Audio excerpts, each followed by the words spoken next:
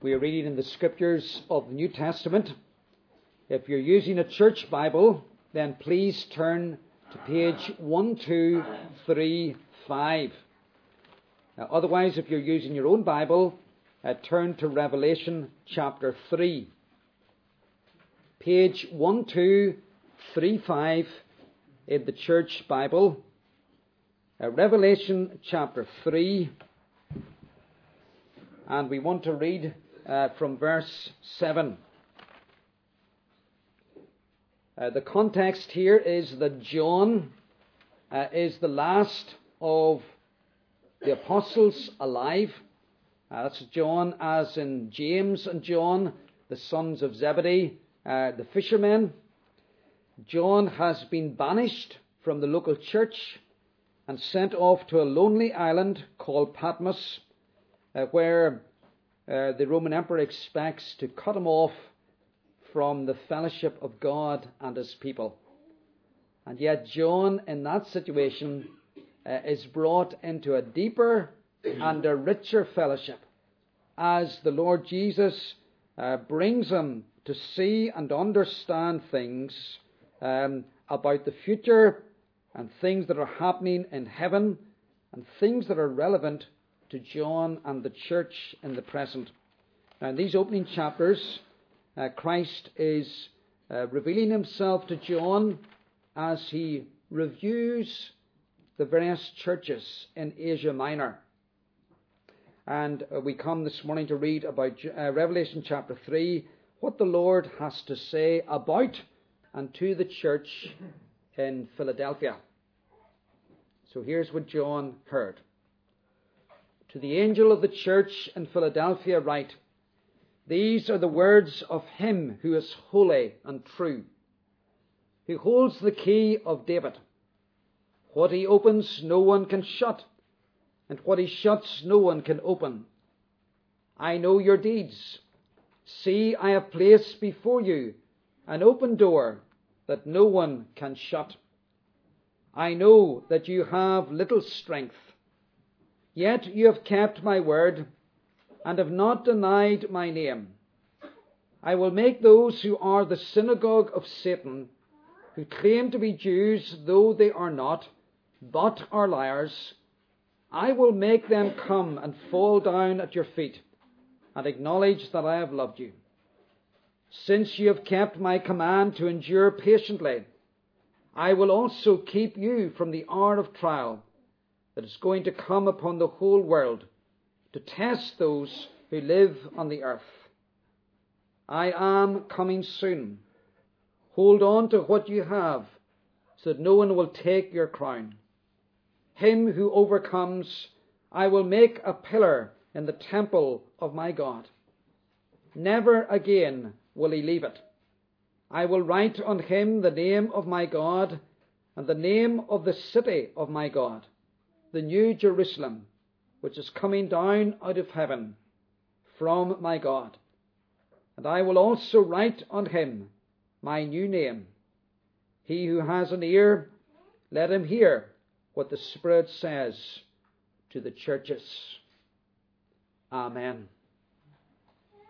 Since mid-January, those of you who are parents of school children have been attending the annual parent-teacher interviews. There wasn't a week during the month of January when there wasn't a school meeting of some kind or another for us as a family. And during those interviews, teachers want to discuss with parents the progress their children are making. They want to talk about the areas in which the children are doing well and areas in which they could and should do better. The last book of the Bible is a bit like a parent-teacher interview situation. The Lord Jesus, the head of the church, and these opening chapters is speaking to John, the last remaining apostle, about the churches that have been founded under the apostles, how they're doing, the things that are commendable, the things that are weaknesses, and then he makes recommendations to those churches. And John has to write these things down and pass them on to the churches. The churches in view here in chapters 2 and 3 in Revelation are located in ancient Asia Minor, on the western seaboard of what we now know as modern-day Turkey. And these churches are 7 in number, and Christ speaks to John about the life of each one. And of course, these things are not just for the church then, they're for the church in every age and in every place. And so this morning we want to turn to Revelation chapter 3, page 1235 in the Church Bible. And we want to focus on some words that Jesus spoke to the church at Philadelphia. Revelation chapter 3 and verse 8. I know your deeds. See, I have placed before you an open door that no one can shut. I know you have little strength, but you have kept my word and have not denied my name. Those of you with a good memory will be saying, have we not heard these words somewhere before? And the fact is, you have. I preached on this text twice before. The 3rd of October 2004, as we began weekly morning services. And 2 years ago, when John joined us as our mission worker. So why are we returning to these verses, or this verse? Well, this text summed up our situation and convictions in 2004 and in 2010. And I believe it is how many of you feel at this time as individuals and as members of this congregation. Feeling weak, feeling inadequate for the task that Christ has given us in life and in the church. And yet, in the midst of that weakness, we want to see again that there is a door of opportunity always for us to serve Christ. And so this morning we want to look at these verses again, and it's not exactly the same sermon in that it has been reworked. I want to think first of all of how Christ uses weakness. Christ uses weakness. He doesn't despise it. He doesn't say, that's weak, get rid of it, and let's get what's strong and powerful. That's very often how we respond to weakness. If something that we have in our home is beginning to get a bit fragile or a bit frail, a bit temperamental, we say, throw it out. Let's get a new one. Well, if Christ were to treat us like that, there wouldn't be anybody in heaven. Christ doesn't dispense with us in our weakness. Rather, marvelously, he uses us despite our weakness. Notice the words that we have in verse 8 at the middle of the verse. And I believe they're the key words in the verse. You have little strength. The word is the word from which we get dynamite. There's not much dynamism. There's not much dynamite that would blow the world apart and turn the world upside down in you, this little church at Philadelphia. The congregation is located in a large centre of population. Yet she is noticeably small in numbers. There are plenty of people in the town of Philadelphia or the city of Philadelphia to reach with the gospel. But it's not an easy situation in which to serve Christ. There is plenty of interest in religion. You will find people going to the local temples and taking part in religious festivals. There is a sizable Jewish community in Philadelphia.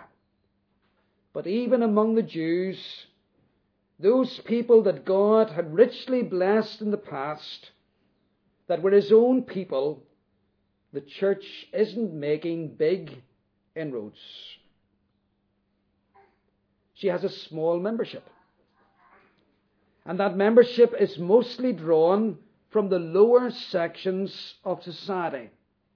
The poor, the slaves, the uneducated. There are no big names on the members' roll. No Roman senators, no leading businessmen, no university professors, no icons in Greek sport or culture. This little church at Philadelphia, unlike the church at Corinth, is not overflowing with gifts or exuding confidence.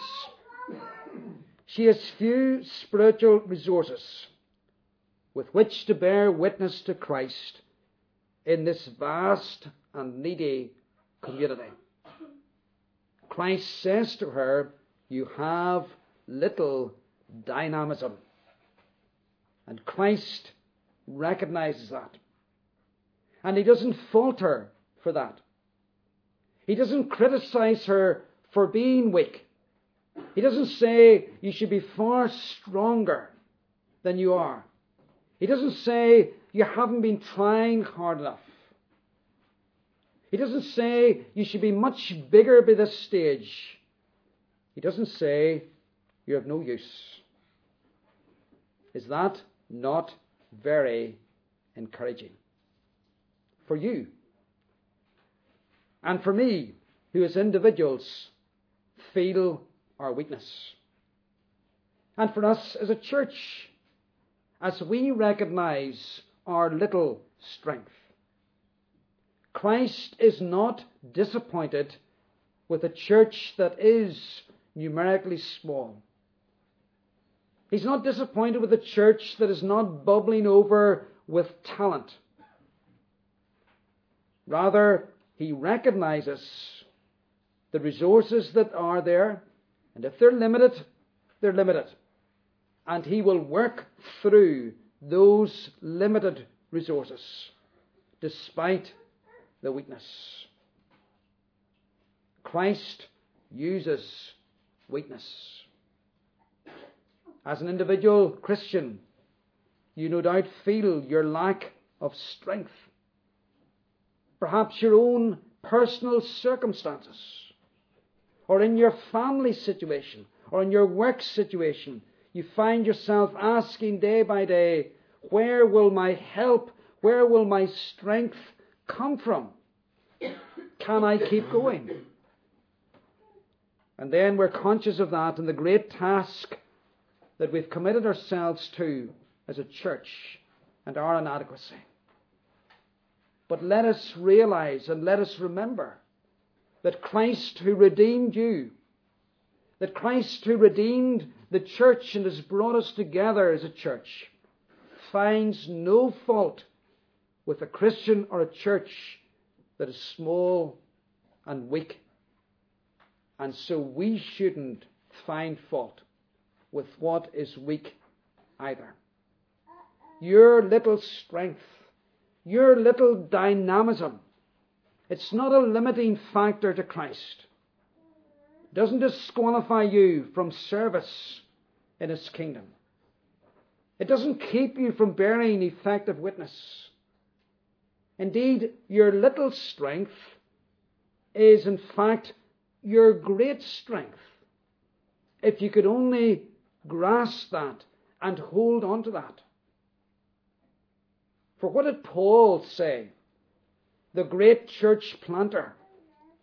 He said, "For when I am weak, then I am strong."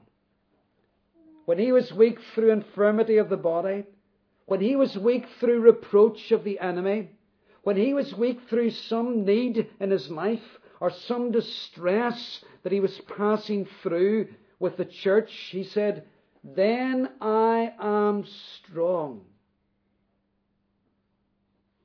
And when we are looking to Christ in our weakness, we are strong.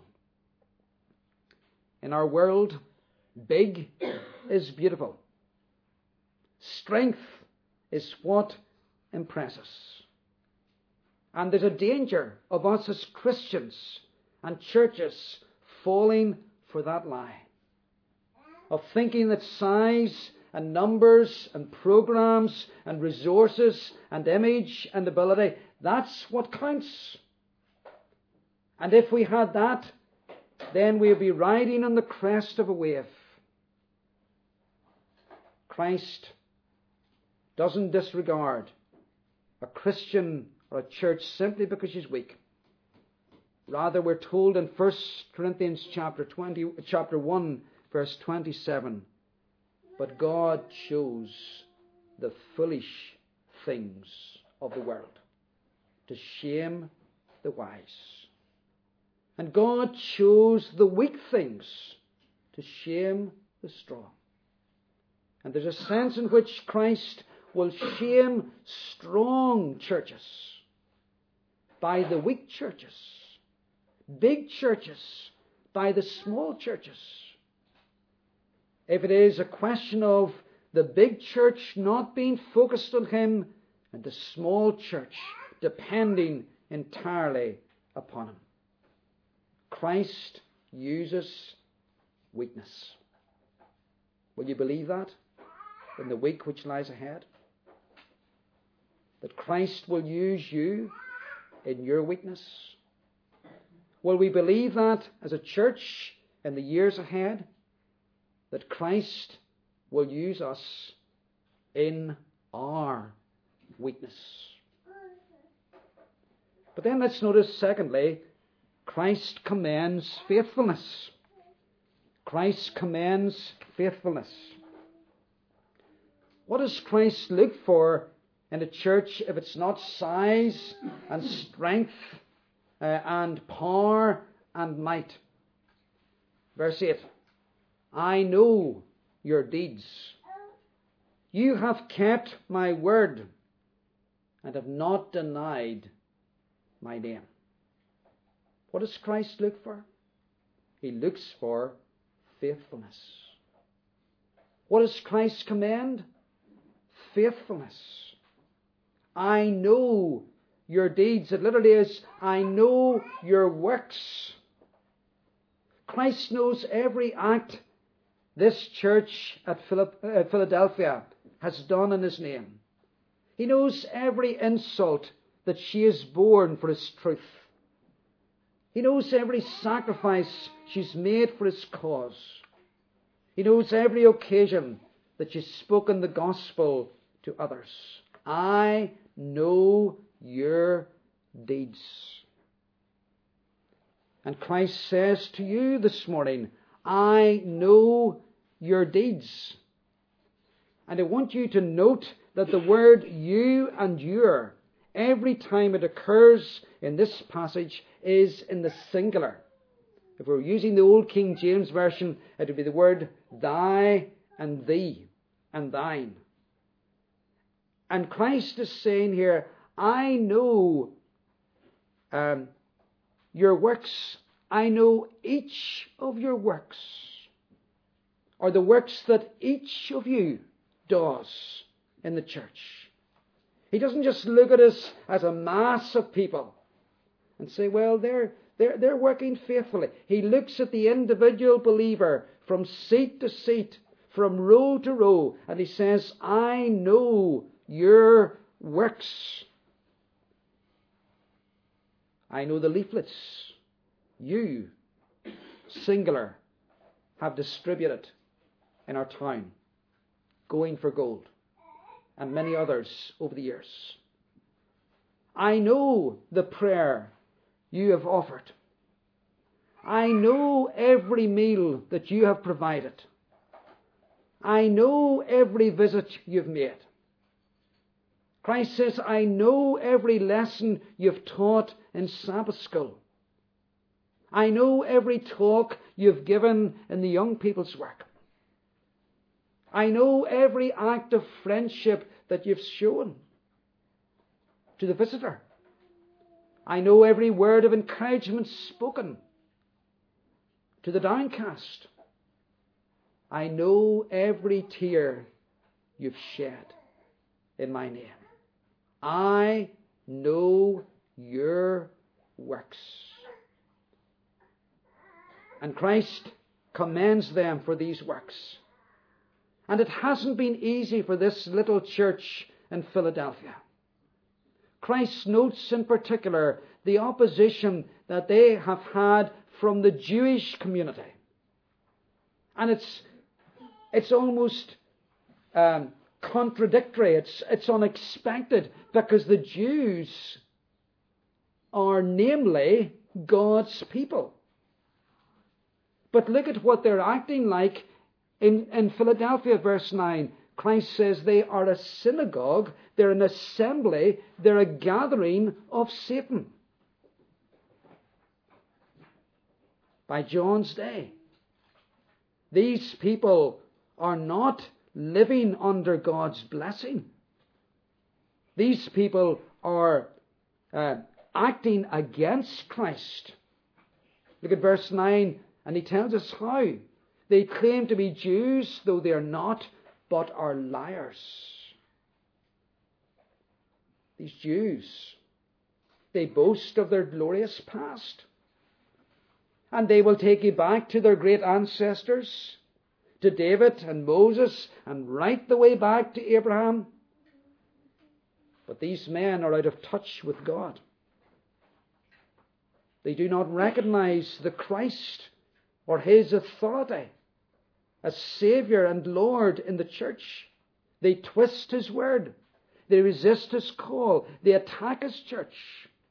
They slander, they oppose men and women and boys and girls in Philadelphia who know Christ and who hold to his word. The church at Philadelphia is under attack in her doctrine and practice. And yet, what does Christ say of this church? This church refuses to budge from her beliefs and teachings. Christ says, you have kept my word and not denied my name. This church at Philadelphia, it's going to hold fast to the truth taught by the apostles. And Christ notices that. And he commends that. I know your works. You have kept my word. You have not denied my name. And what are we to do as a small, weak church? What are you to do as a small, weak Christian in a hostile world that is increasingly against the Christian faith? We've seen that even this past week. The National Secular Society has now persuaded the courts to rule that prayer cannot be offered in the council chambers in England and Wales. And it's only a small step until they'll push for prayer, for no prayer in our schools, and for no prayer in our hospitals. And so with the whole apparatus of state increasingly operating against the Christian faith.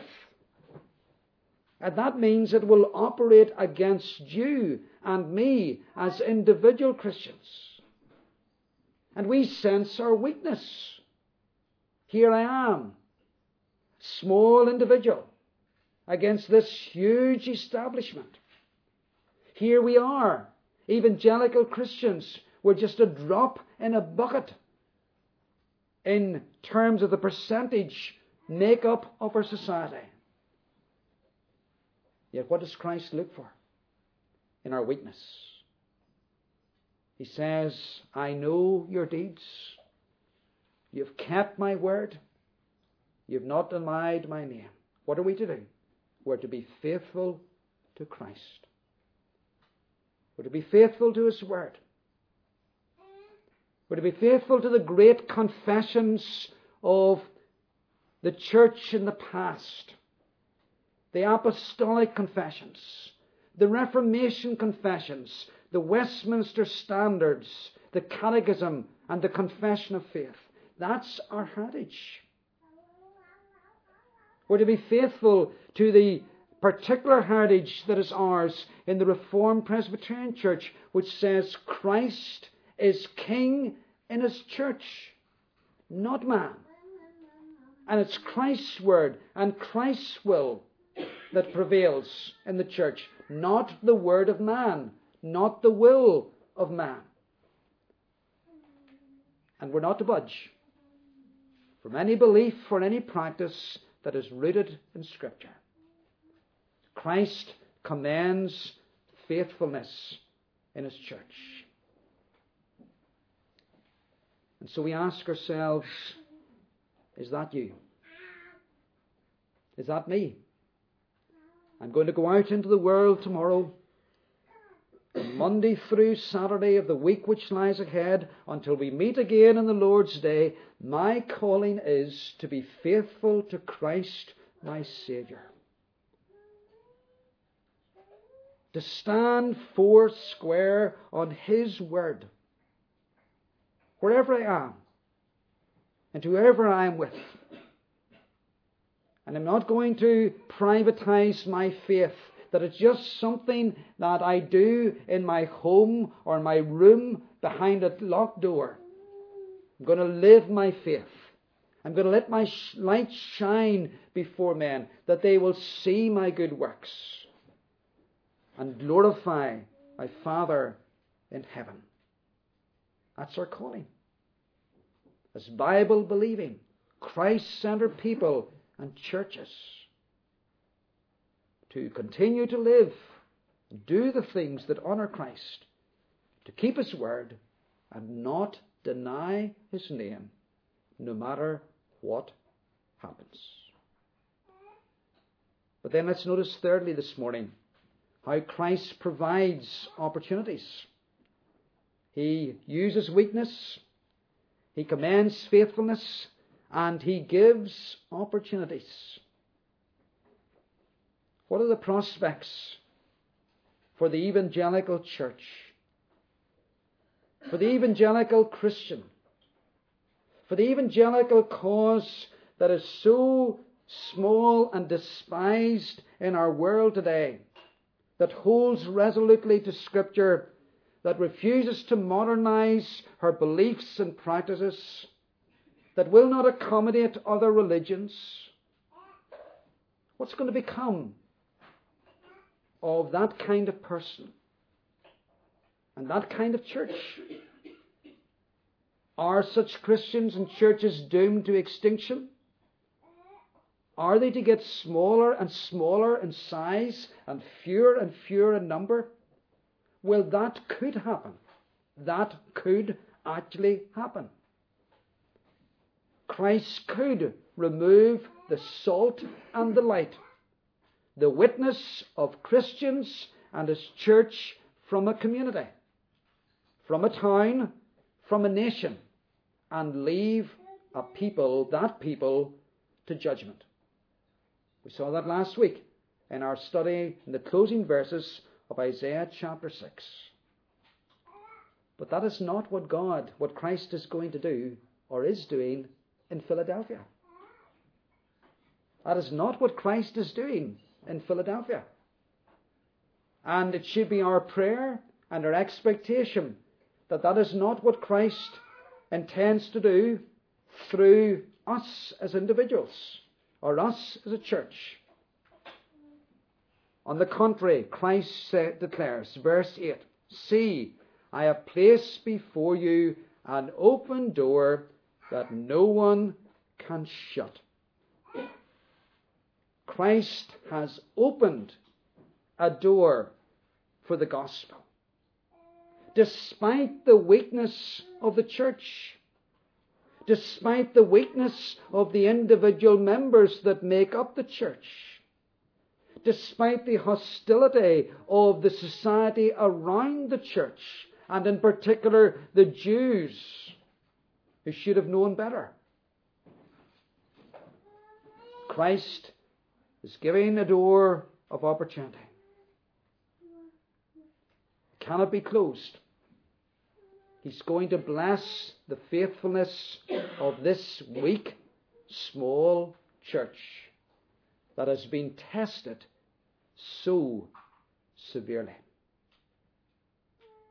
Bright days, better days lie ahead, when men and women and boys and girls will be saved, and they will be baptized, and they will be added to the membership. There'll be days ahead when worship services will be fuller and prayer meetings larger. Days of blessing, days of fruitfulness as individuals and as a church. And Christ is going to create this opportunity for the church among the Jews. Look at verse 9.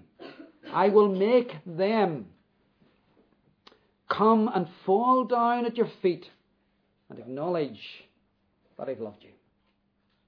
The very people that have caused pain and trouble, very people that have been stubborn and resistant to the truth, Christ says, I'm going to make them come, and they'll acknowledge that you have the truth and that they were in error. Wouldn't that be a wonderful thing if we were to see that happening in Carrickfergus? This community. People today who say, what's the Sabbath day? It's the day for me to do whatever I want. To have a jammy day. You don't get out of your pajamas apparently. That's one of the end things for the Sabbath. Or to play sport. Or to go shopping. No thought of God. And yet when God in Christ saves a person, what will they do? They will come and they'll say, I was wrong about the Sabbath. I was wrong to use this day for my own ends. And I've come to see that you were right, and that this is a day for worship, a day for rest, a day for strength of body and mind and soul to be put back into us. That I can go out then and serve in the world in the strength of God the Lord. When I first preached in this text in 2004, I said these words, and I want to say them again. What an encouragement we have here to expect and to seek from Christ an open door for the gospel in Carrickfergus, so that sinners are saved and added to the church. Yes, to this church. And since the time I preached that, we've seen that happening. There are people sitting in church this morning in 2004 were not in this congregation. And Christ has laid hold of them. And He's saved them. And He's added them to our number. What an encouragement to us to expect and to seek from Christ an ever-opening door for the gospel, so that more sinners are saved and more people from our community are added to the church. Let us make this our constant prayer.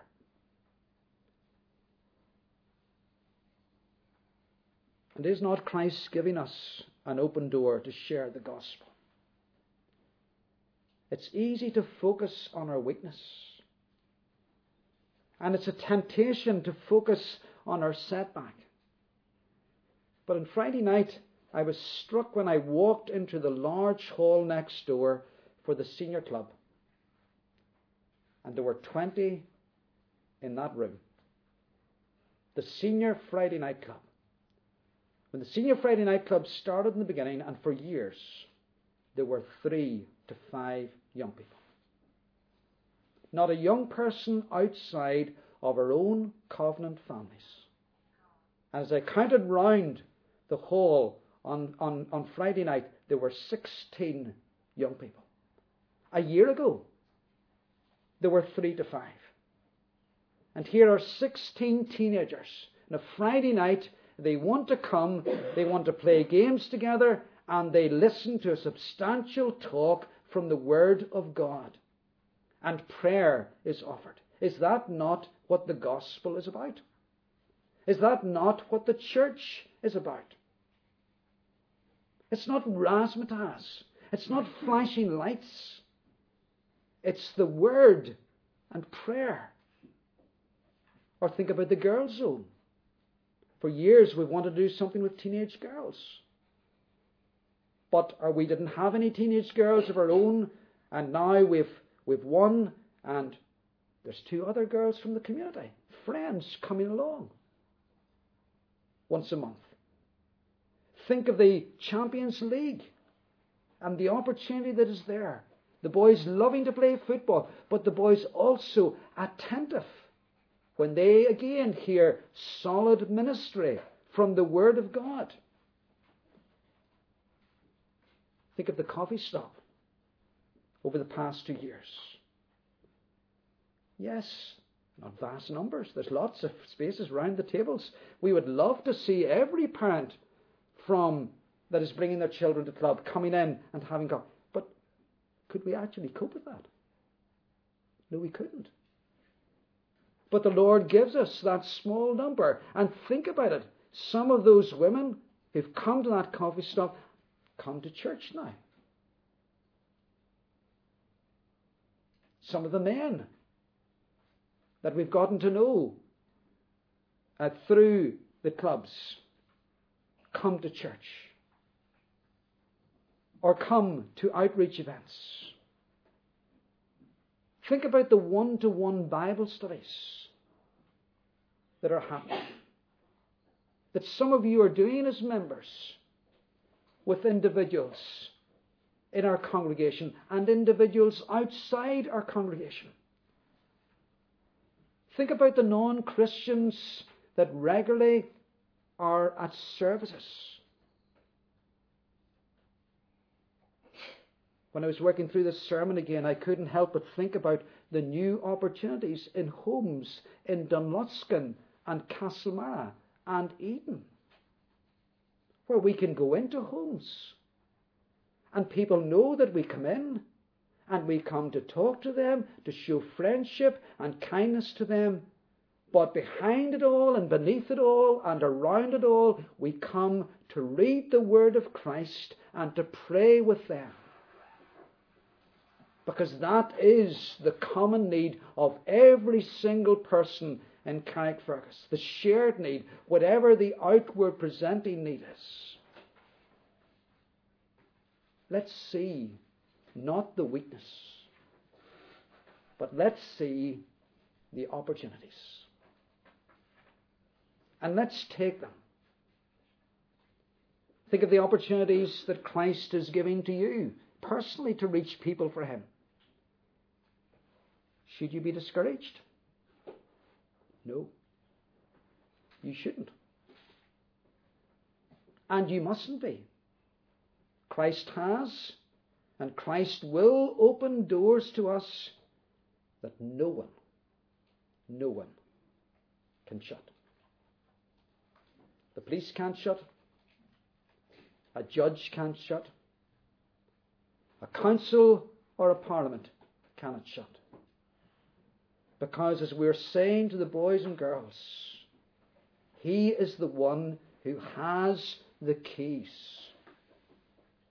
He's the one who has the power. Not only the power to open the door of service for you and me into our community and into people's lives and into people's homes, but also the power to open people's hearts to be saved and added to the church.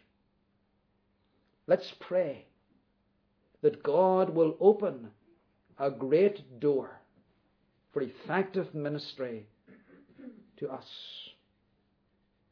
Yes, we have little strength.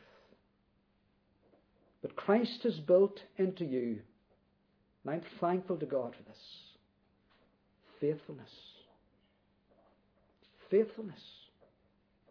People who will work hard. People who will keep His word. People who will defend His name. Who will not compromise when it comes to the truth. But then let's remember the one who has saved us. And the one who has enabled us to be faithful. Jesus Christ is Almighty God. And let us wait upon Him.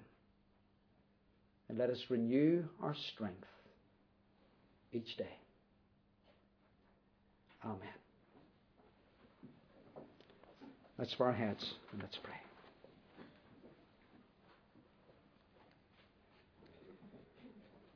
Our God and our Father, we have indeed little strength. We were the weak and we were the foolish when you saved us out of this world. And we feel our little strength in ourselves. But, O Lord, we have got an endless reserve of strength in you. And we thank you that you give us strength in the light of our weakness, and you use us despite our weakness. You call us to be faithful in the midst of the challenges that we face in our day and generation as individual Christians and as a whole church. Lord Jesus, we pray that you would help us to continue to keep your word. Help us to continue to work hard in your name. Help us, Lord Jesus, not to deny your name. Help us, Lord Jesus, to see the opportunities that you give to each one of us and to recognize the opportunities that you're giving to us as a church. And we thank you that we have this great ministry of prayer and the word that focuses on Christ, that relies on the Holy Spirit, and that proclaims reconciliation of the sinner to God in Christ. And we thank you that your word will not return to you void. We thank you that our prayers will not go unheard, but already we have seen some fruit. And Lord, we pray for much fruit in the days which lie ahead. Not so that we would be strong and mighty and powerful in ourselves, but that we might be strong for you and be faithful to you and be able to serve you even more in this town and this community. In Jesus' name, amen.